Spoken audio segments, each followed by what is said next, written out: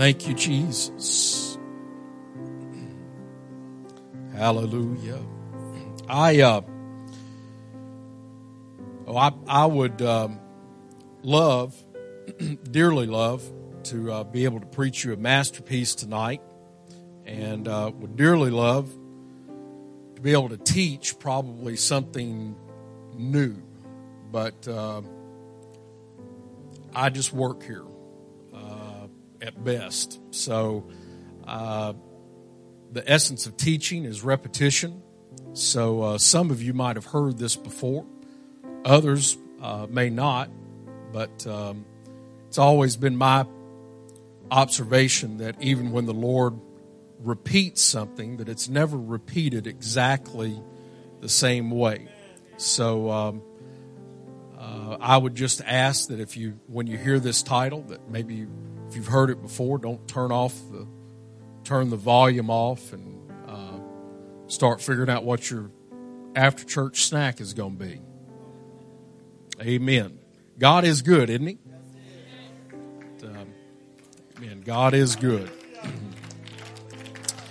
If you have a Bible, I'd like to take text this evening from Psalms chapter 133. And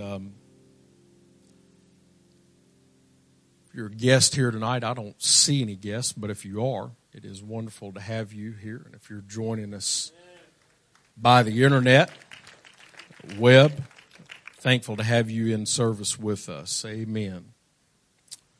Thank you, Jesus. It's wonderful. Don't get to do it very often, but it's very wonderful to be able to minister with my wife. It's a great blessing.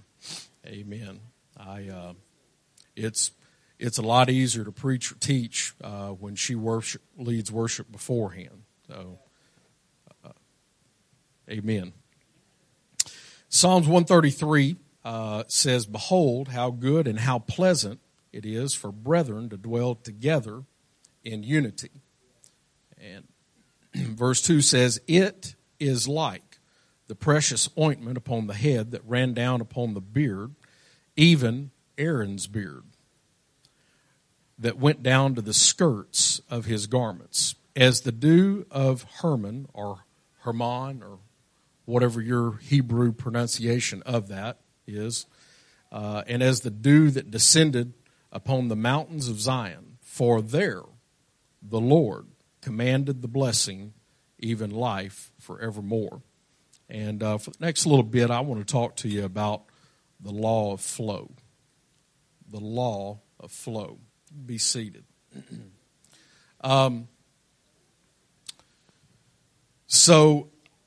Generally for me, the way that things go is that any, let's just say, deeper revelation that God gives to me or brings about is not an overnight thing. I very rarely in just life kind of pass by, something or whatever, or read a sign, or somebody says something to me and generally it's out of tragedy, or it's very early in the morning that the Lord will speak something, and then over time He'll just add a little bit, and I'll mess around with it in the Bible a little bit, run a concordance here or there, and the next thing you know, Spirit of revelation comes on, and it's like, whoa, wait a second. I didn't realize that scripture right there was talking about that. Maybe it's different for you. Maybe you just read it and you have all knowledge, and everything just opens right up. And if that's the case, God bless you. Please keep it to yourself so that you make it out of here alive, so the rest of us don't bludgeon you with our Bible. But so this particular topic is probably a 14-year study for me over time, and it started when I was youth pastoring. It actually started right after we had our first big breakthrough of praying people through to the Holy Ghost at Anne Arundel Community College, which for those of you that don't know, that was actually the first college campus ministry, apostolic college campus ministry in the state of Maryland. I'm not sure when that was exactly. 2004, I believe, is when we started that. But the first big break was that in one semester, we prayed about 40 students through in that. And so I was, in that time period, I was on a real, that's kind of a high. Wouldn't you agree? Wouldn't y'all be? Okay, all right. I didn't, okay. And the Lord began to deal with me about why it was happening, because there wasn't really anything different that we were doing. It was just all of a sudden people were showing up, and it was really, really easy for them to get the Holy Ghost. I could have preached a nursery rhyme, and a couple people could have got the Holy Ghost. So out of all of that, I want to share a few thoughts with you that the Lord gave me during that time period. And in order to do that, what I want to do is I want to kind of start at the bookends here this evening. And I want to start at verse 1, and then I want to cover the end of verse 3. So verse 1 says, "Behold, how good and how pleasant it is for brethren to dwell together in unity." And this concept of unity is mostly misunderstood in just in general, especially these days. Unity, if you break back down into the Hebrew, unity is really talking about the assembling together and pulling in an additive or cumulative effect everyone together. Meaning that if come here, Billiam. So meaning that I'm me, and I've got what the Lord does with me. He's Him, and apart, He can do His deal, I can do my deal, but together we do something more than what individually we can do, because we are dwelling together in unity. Amen. Whereas in unity, what a lot of people think is that we got to look exactly. He's got to shrink about 6 inches, or I got to grow 3. He's got to shrink 3, and he's going to have to lighten up. I'm going to have to, darken up, because if you're truly unified, everybody's got to be the same. Thank you, sir. And so the diversity of giftings, diversity of ministries, bringing all of those together to where that they operate in unison, or as the Bible actually says, in symphony. That when we come together and we operate in symphony, that actually is what unity is really about. Amen. Now, here is the misconception, is that most people think of unity in terms of horizontal.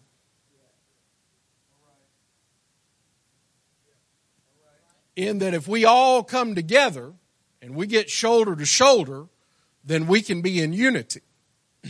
But the reality of it is that biblical unity is about vertical alignment.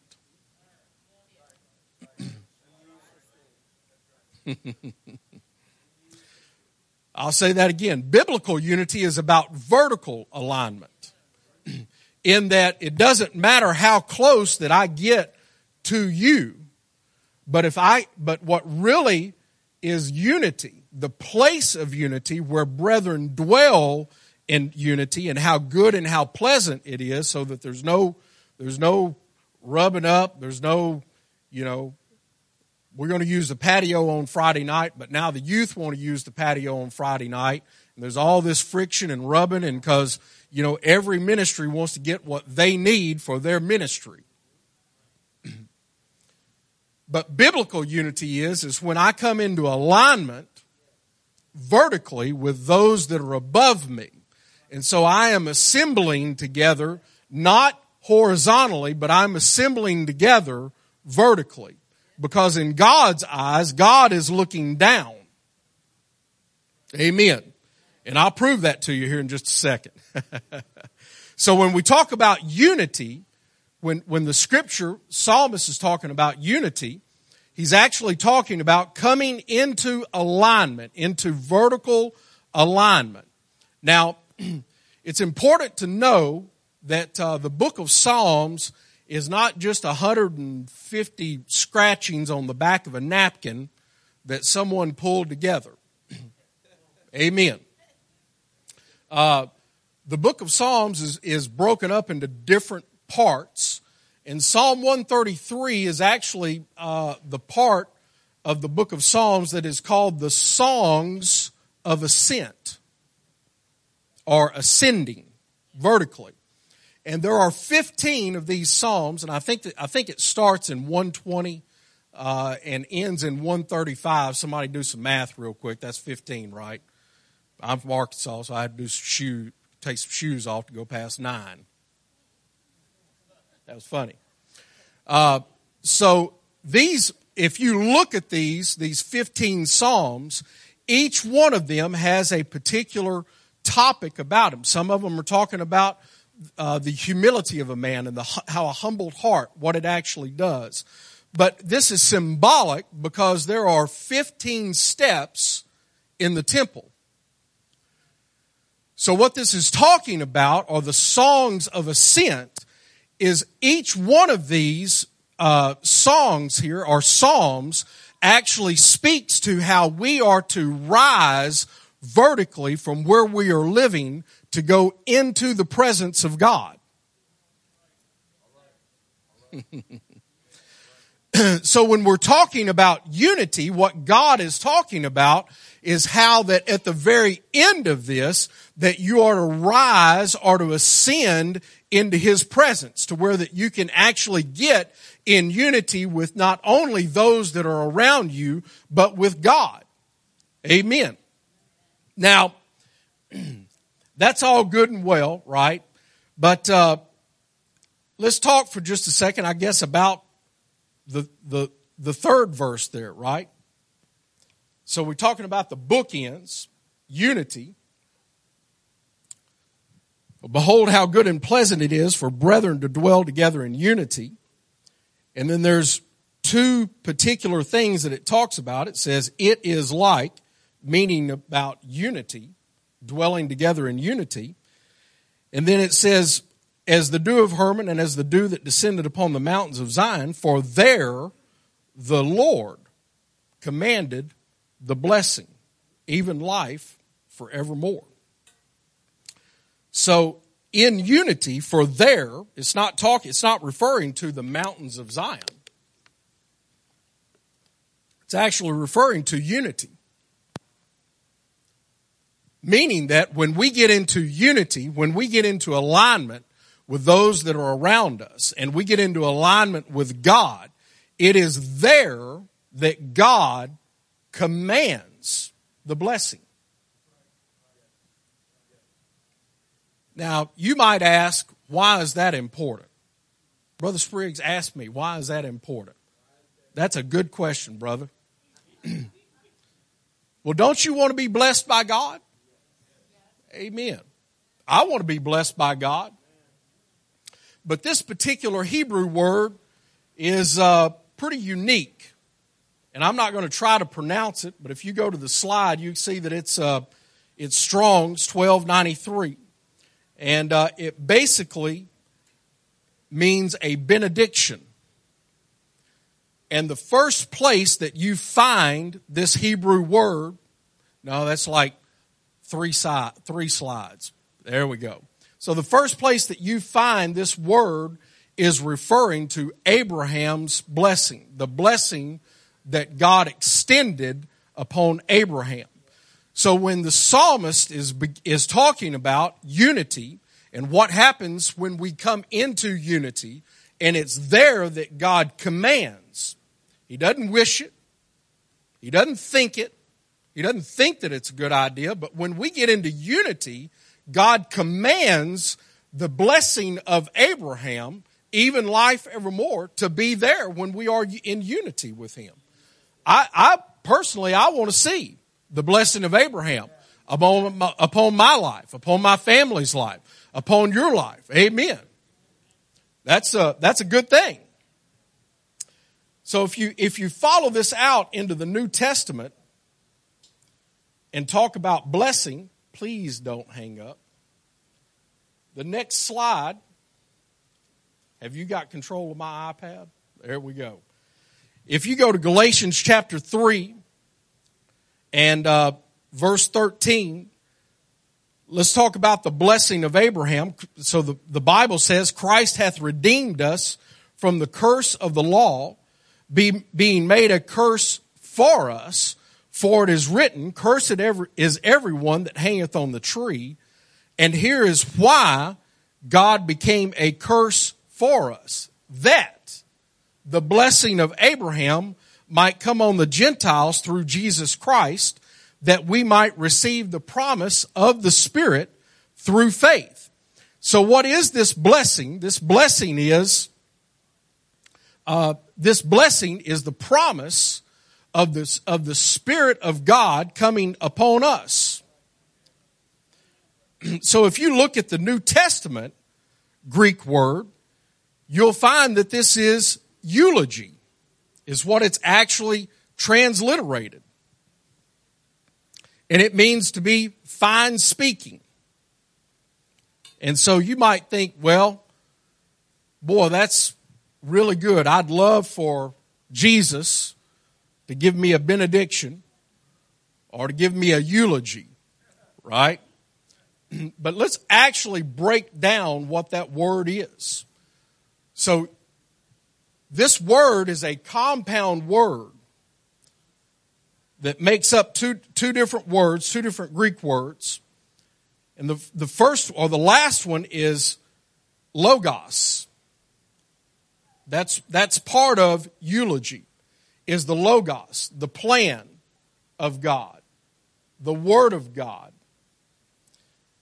And the next Greek word that's part of that is this 2095, that is well or well done.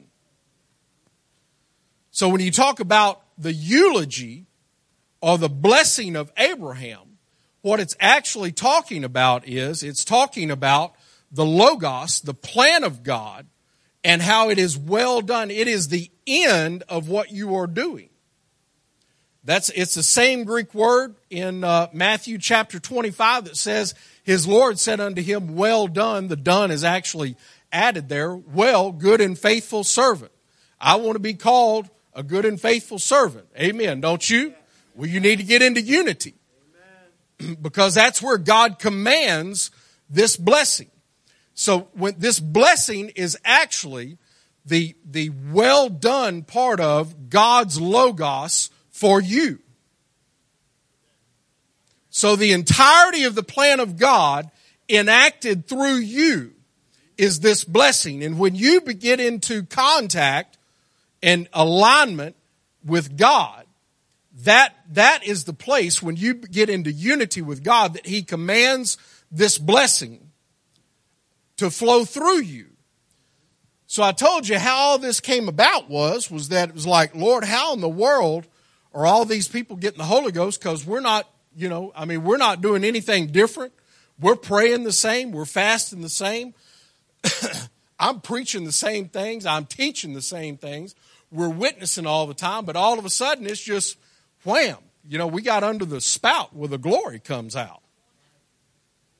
And the Holy Ghost spoke to me and said, you have finally gotten into alignment, vertical alignment with me. And now I can bless. And there is a reason that God requires vertical alignment for that blessing to flow. And we'll talk about that in just a second. So here it is that's what this blessing actually is that when we come into unity, that is where God can move through us and we can still be saved. Because when we are in vertical alignment, He gets all the glory. But when we're messed up in our own little, outside of what's supposed to be going on and something flows through you, well, I mean, you're just like me, Ian. First thing you do is, you see what Jesus did through me? My Lord. Boy, I was preaching good then, wasn't I? That's powerful. Because you're not in alignment. But when you're in alignment, everything points to Him because you can see exactly the source that's coming down. So this vertical alignment, let's look at the examples that God gives here. So He says, in verse 2, He says, it is like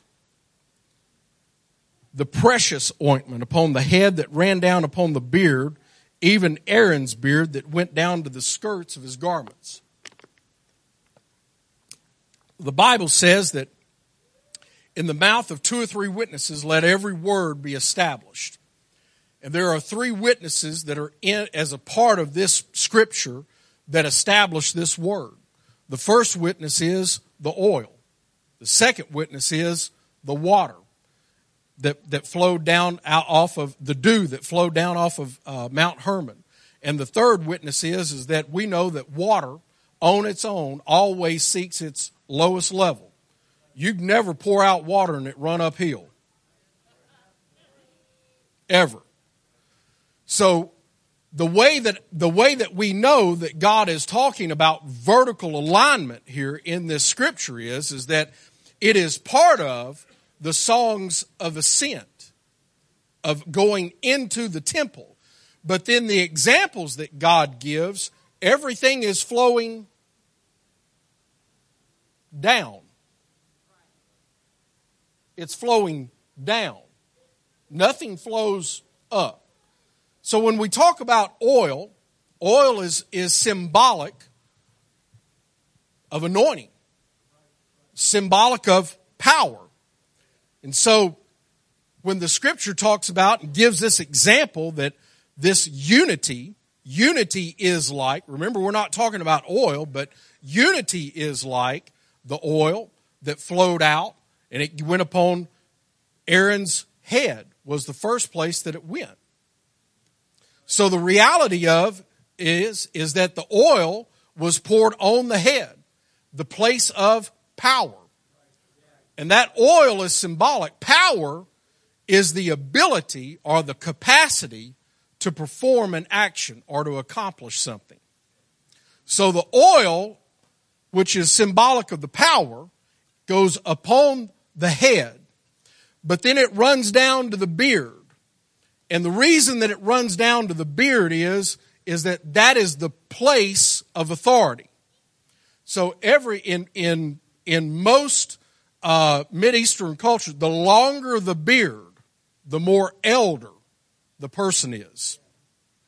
And so what the symbology here, symbolism here is that as the oil flows down and it gets to the place of authority, meaning I believe, therefore I have spoken, that it gets to the place of authority, it flows from the elders in spoken form. Now, here's the thing. Apostolic authority always happens in this manner. Those that are in authority speak, and those that are submitted do. And if you ever get that messed up and tangled up, your puppy is going to have kittens real quick. Because that's not how apostolic authority works. Those that are in authority speak. Those that are under authority do. Matter of fact, the centurion came to Jesus and said, "Hey, I got people back at the house that are sick." And Jesus said, okay, well, let's load up and we'll go. And he said, whoa, whoa, whoa, whoa, whoa, whoa, whoa. I am a man under authority. Matter of fact, in Luke, he says it like this, I'm likewise, meaning I'm the same as you. I'm under authority. And the man Christ Jesus was under authority. And this is what he says, I'm under authority. I say to one, go. And he goes. I say to another one, come. And he comes. So apostolic authority always happens exactly like that. Those that are in authority say, go. And we go. Those that are submitted, apostolic authority says, well, you've been there too long. Come back over here. And those that are submitted, that are in unity, come back over here. And how good and how pleasant it is for brethren to dwell in unity when your covering can speak and say, no, I just don't think that that's going to happen. Because you've got that place of covering. You've got that boundary. I'll tell you a real quick story. So the book says that offenses must come, right? Not maybe, but they must come. Well, why in the world must offenses come? The reality of it is that no person in this place knows your heart. But you want to find out what's in your heart? Let somebody offend you.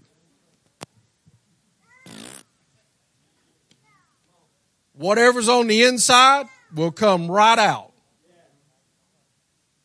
And the only way that you ever find out whether you're truly submitted or not and in alignment and unity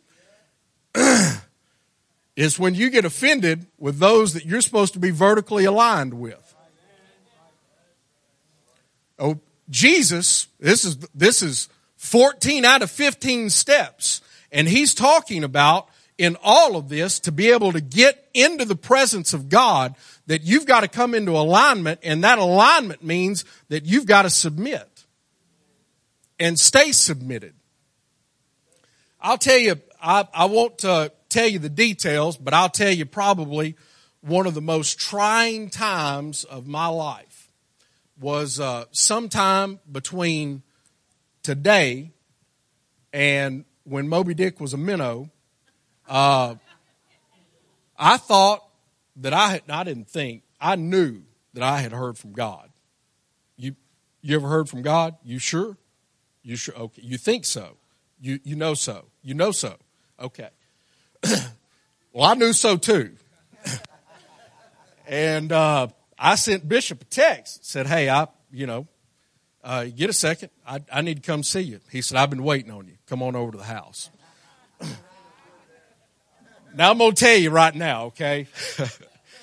There's a difference between meeting in the office up here and meeting over at the parsonage. And if you ever get called to the parsonage, it's a long ride over there because something's about to change. Mainly with you. So I walk in. Hey, how's it going? Yada, yada, yada. What are you feeling? I said, well, thus and so. And he said, so and thus.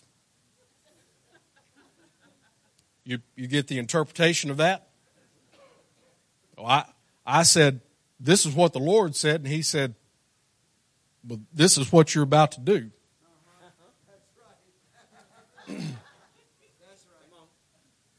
I'm being real with you. Now, you want to get shook to the core. Think you got a word. But then know you got a word. That God has spoken to you that you're supposed to do this. And go to your authority and say, this is what I feel like the Lord said to do. And they say, well, no, this is what the Lord told me to do this right, that you are going to do this right here. And it's the complete opposite. I promise you, you will never be shaken to your core until that happens to you. Because eventually you're going to get around to, well, my God, can I hear from God at all? Do I even know what the voice of God sounds like? We just prayed a couple of hundred people through in campus ministry. Youth ministry is booming. And, I mean, what in the world? And it will shake you to the place to where that you have no idea. Offenses must come, because only in that situation can you truly say, Lord, I know that you said that away, but I'm going this way. Give you a little example here. I know I'm off on a rabbit trail and I'm kind of slowed down here a little bit, but just appease me for a moment. There's a mama, couldn't have kids. And she prayed, she said, Lord, if you just give me kids, I'll give me a boy. I'll take that boy and I'll give him back to you. So she has a baby. Mama brings a baby back, hands him over to the temple.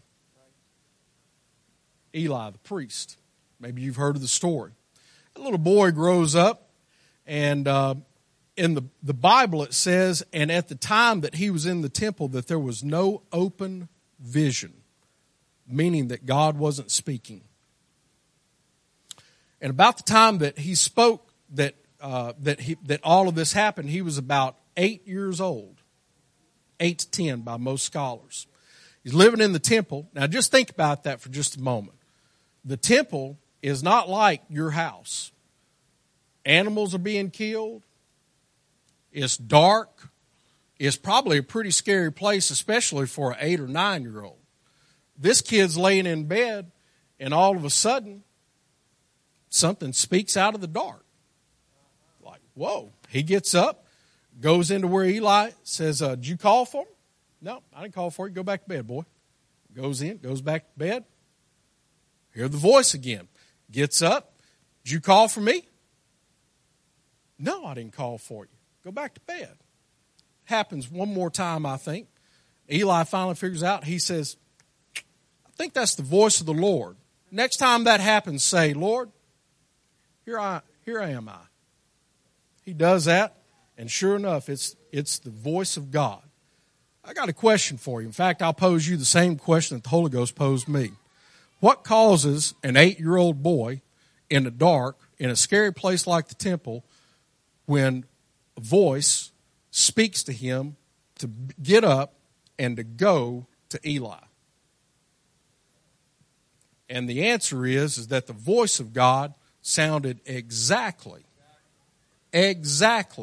like the man of God in his life. That's the only reason that he went in and said, Eli, did you call for me? Because it was the voice of the Lord. And it sounded exactly the same. So when this oil flows down through this beard of elders and it exercises the place of authority, everything inside of you, it shouldn't matter what you've got up until the point that comes out. Shouldn't matter to you what God, but even if there's an offense, you look at it and say, hey, that's the voice of God right there. And that's how you know that you're in alignment. So here's this example that it's moving down. It's moving down. The oil of power, anointing, is moving down from the place of anointing, power. It's moving through the place of authority. And finally, it's moving to the skirts of his garment, which is the place that that we reproduce. And that's where dominion is established. And I don't have time tonight to go into dominion. But suffice it to say that dominion is the place to where that the king's rule, it results in the king's rule being administered in the kingdom, or the establishment of the kingdom. So what oil does is that it flows down from the head vertically in alignment, speaks to us, we do, and when we do, what we're doing establishes dominion. It establishes a legacy of what we are reproducing, of when we pray someone through, when we teach them a Bible study, that what's flowing to them, through me to them, is the same thing that flowed to me and through me. And that's how dominion is actually established. So we have this witness of the oil, that it is symbolic of power, anointing, and authority.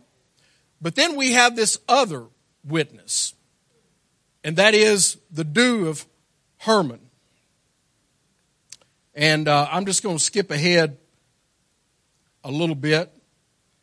So dew is created when the ground becomes colder than the air that is directly above it. And in most cases, it's considered to be the night rain.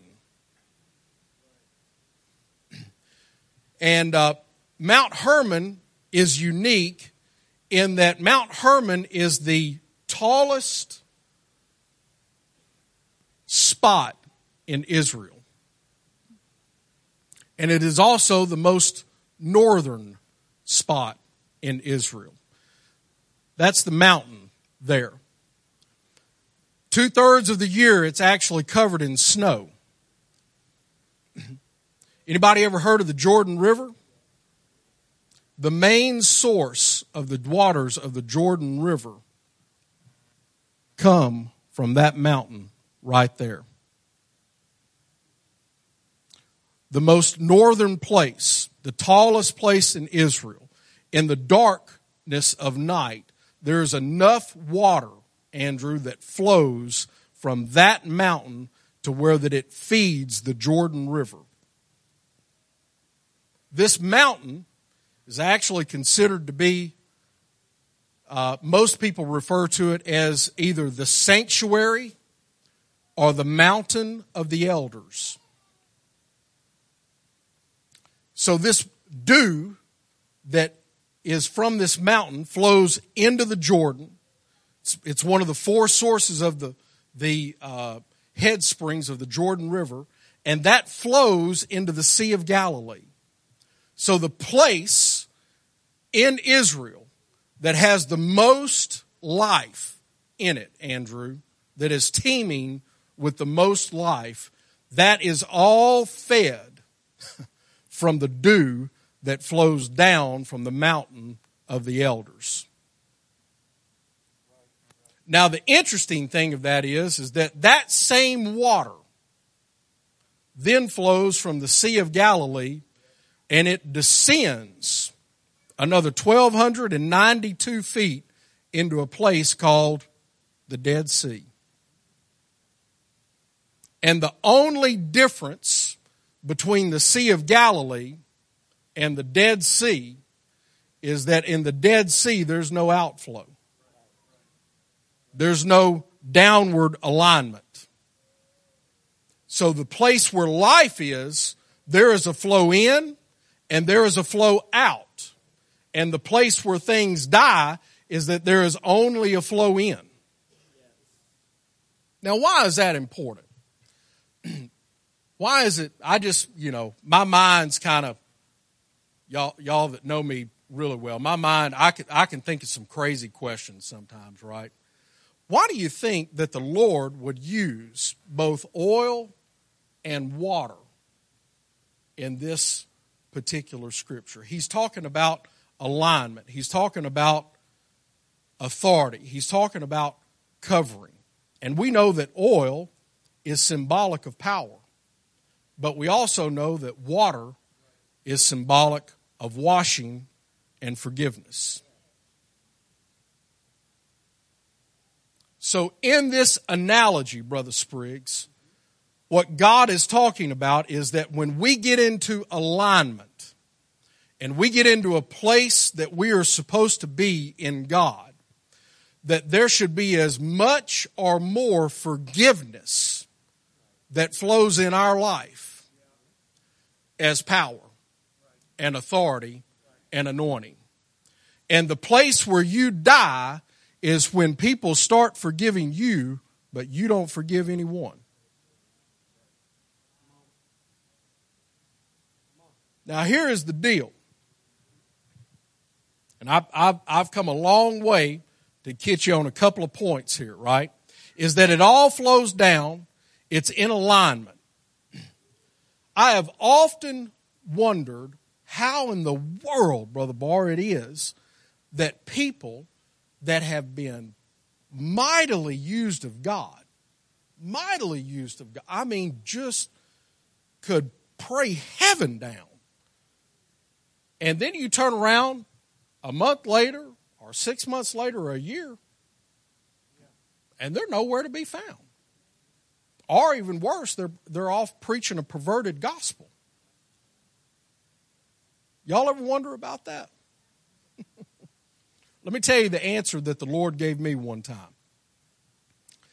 Is that it's always comes down to forgiveness. And what happens is that when a person gets more anointing flowing in their life than they've got forgiveness, and they step out of alignment with what's supposed to be flowing down from them. And the scripture says in the Old Testament that Lucifer, the devil, that he is the anointed cherub, one that covereth. And what happens is that when you get out of alignment from God, Lucifer steps in, and Lucifer knows exactly what anointing and oil smells like, feels like, tastes like. And he comes in and God sends a strong delusion. So much so that you would believe a lie. And all of a sudden you step outside of alignment, of unity with God. And you have no idea that you have moved from one covering to another covering. Because he can imitate anointing. Because he is the anointed cherub that covereth. I had a young man come to me one time. Let's just say that it was between now and Moby Dick was a minnow, right? We've already gone there. And some things were going really well in ministry that he was leading. He was like, Brother Mott, man, how do you think things are going? I was like, well, okay.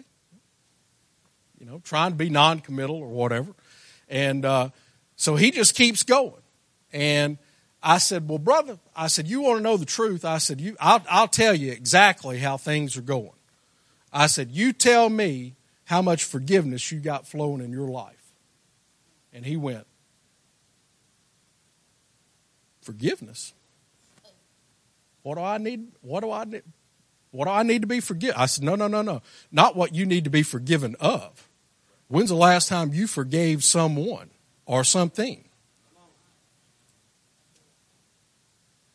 Because you want to know how you're doing maturing wise, just ask that question. Because the one thing that Lucifer can't imitate and that he can't do is forgive. Because he is the accuser of the brethren.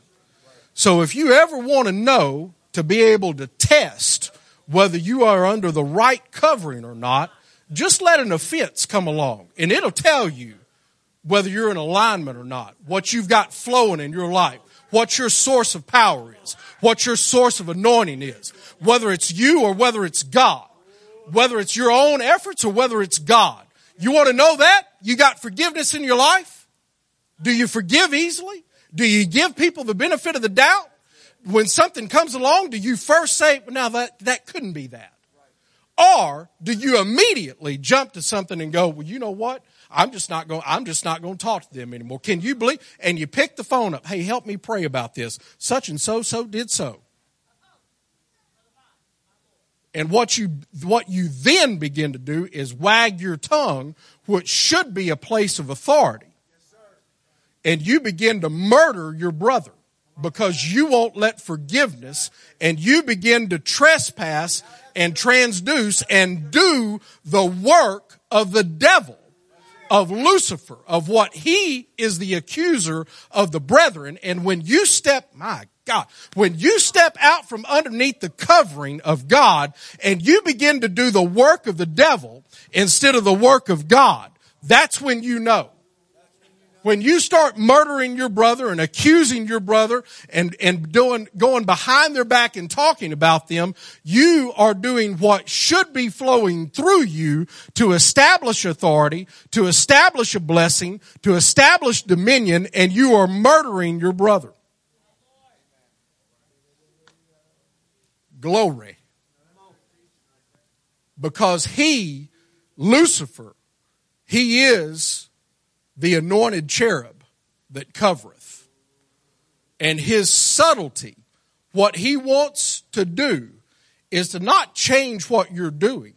He just wants to change the source of how you're doing it. He doesn't want you to do anything different. He just wants your source to be different. That's all he's wanting to do. I'll close with this real quickly about authority and speaking. I'm going to clip the cliff notes, the high notes, okay? But dominion occurs when things are divided. And there is space that is created that God inhabits. Let me give you a couple of examples. Creation, God divided. Light from day, he divided about 6 things. And then after that, he created all the environment, and then he established dominion and gave it to Adam. And he told Adam to exercise dominion. What did he tell him to do? You name the animals. He comes by, you got dominion over them. You tell them exactly what they are. Another example, when Abraham, the blessing of Abraham came down, was bestowed upon him, I think it's Genesis 12, and the book says that he parted, he was instructed to sacrifice, and he parted certain animals and set them on the sides. And what that actually is, if you go back and study that is a Mid-Eastern cultural, Brother Kimbrell, covenant. And what it is, it's a vassal, and I can't remember the other part of it, but it's a vassal type covenant. And basically it is between a king and a conquered king. And what happens is that when those in olden times, they would go to war, and whoever the conquering king was, when they got done with that, Brother Bray, they would line up the dead of that battle on the ends, and they would draw up the territory. They would establish dominion, Tony Lewis, and the king that had conquered would walk through those pieces with the conquered king, and he would make this statement: We've done all of this. Let what has happened on these men come upon me if I cross this boundary that we've established here. So in that covenant, what God was doing was, when those pieces were divided, was that the conquering king was walking down through those pieces. And he basically was saying is that if the blessing of Abraham is not poured out, I'm not God. Because he was establishing that dominion. Now roll that forward, and here's what that means in the New Testament, is that when we come together, we're together, and God's in the middle, and we establish that dominion. But more so than that, on the day of Pentecost, the Bible says that they were gathered together, all gathered together, one mind, one accord. And then it makes this statement in Acts chapter 2. It says, and there came a sound from heaven, like as of a rushing mighty wind, and it set upon each of them. And there appeared unto them cloven tongues, like as a fire. Anybody ever studied the Greek word out for cloven? It means divided.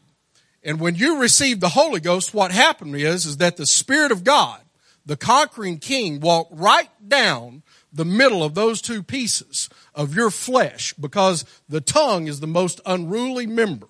And when you crucified that, the conquering King, the Spirit of God, walked down through that tongue and established dominion. So when you want to know what's going on when you are exercising authority and speaking the kingdom of God, what you're doing is you are establishing dominion by the Lord Jesus Christ and what He has put in you, activating through you. So when you take the vehicle that God defined and established to be able to establish dominion, and you begin to murder your brother with it, and wag your tongue, or even worse, murder your leadership, because offenses must come, then what you are doing is you are taking the very thing that God established to be the vehicle where He would put dominion in the land, and you are switching the source from God to Lucifer. So the answer is, why does God use two things that are so oil and water don't mix, but they flow the same way down? And if you've got power and authority and anointing operating in your life, that's great. But it is probably the most dangerous condition that any Christian can have in their life if there is no forgiveness flowing in your life to be able to offset the power. Let's stand together. The law of flow. The law of flow. Can we just pray for a moment? Jesus' name. Father, I pray that the spirit of revelation would move in this place, God. God, I pray that when offenses come, Jesus, that we would be able to know that it is you working and proving what is in our hearts and minds, God, that we might be saved. In the name of Jesus, in the name of Jesus, thank you, Father, for this contrast of oil and water, for this psalm that you have given us, this psalm of ascent, leading our way into your presence, God, into your temple, into your place of sanctuary, of habitation. Thank you, Lord. Thank you, Jesus, for your word, that it's a light, that it's a guide. God, that we can always be sure that we are connected and aligned with you through our leadership, that those that are above us, Lord. God, let us be quick to forgive, Father. That as you are quick to forgive. Your word declares that if we confess that you are faithful to forgive us, Lord, that as soon as we confess that we are wrong, that your word declares that you forgive us. God, let us be as swift in forgiveness as you are, Father. In the name of Jesus, in the name of Jesus, Father, let our words be yea and amen. Let our words and our prayers be used to establish your kingdom, your dominion, your authority. In the name of Jesus, God, I pray that you would set a guard at the gate of our ears, Lord. That everyone that's under the sound of my voice, Father, that if we hear ourselves speak ill of those of our brethren, speak ill of those that are in leadership, God, prompt us with this word, Lord, and let us be quick to ask for forgiveness and let forgiveness flow that we can be in unity. Father, we want the blessing to be commanded. Keep us in unity. Keep us in unity. In the name of Jesus, in the name of Jesus, unify us, God.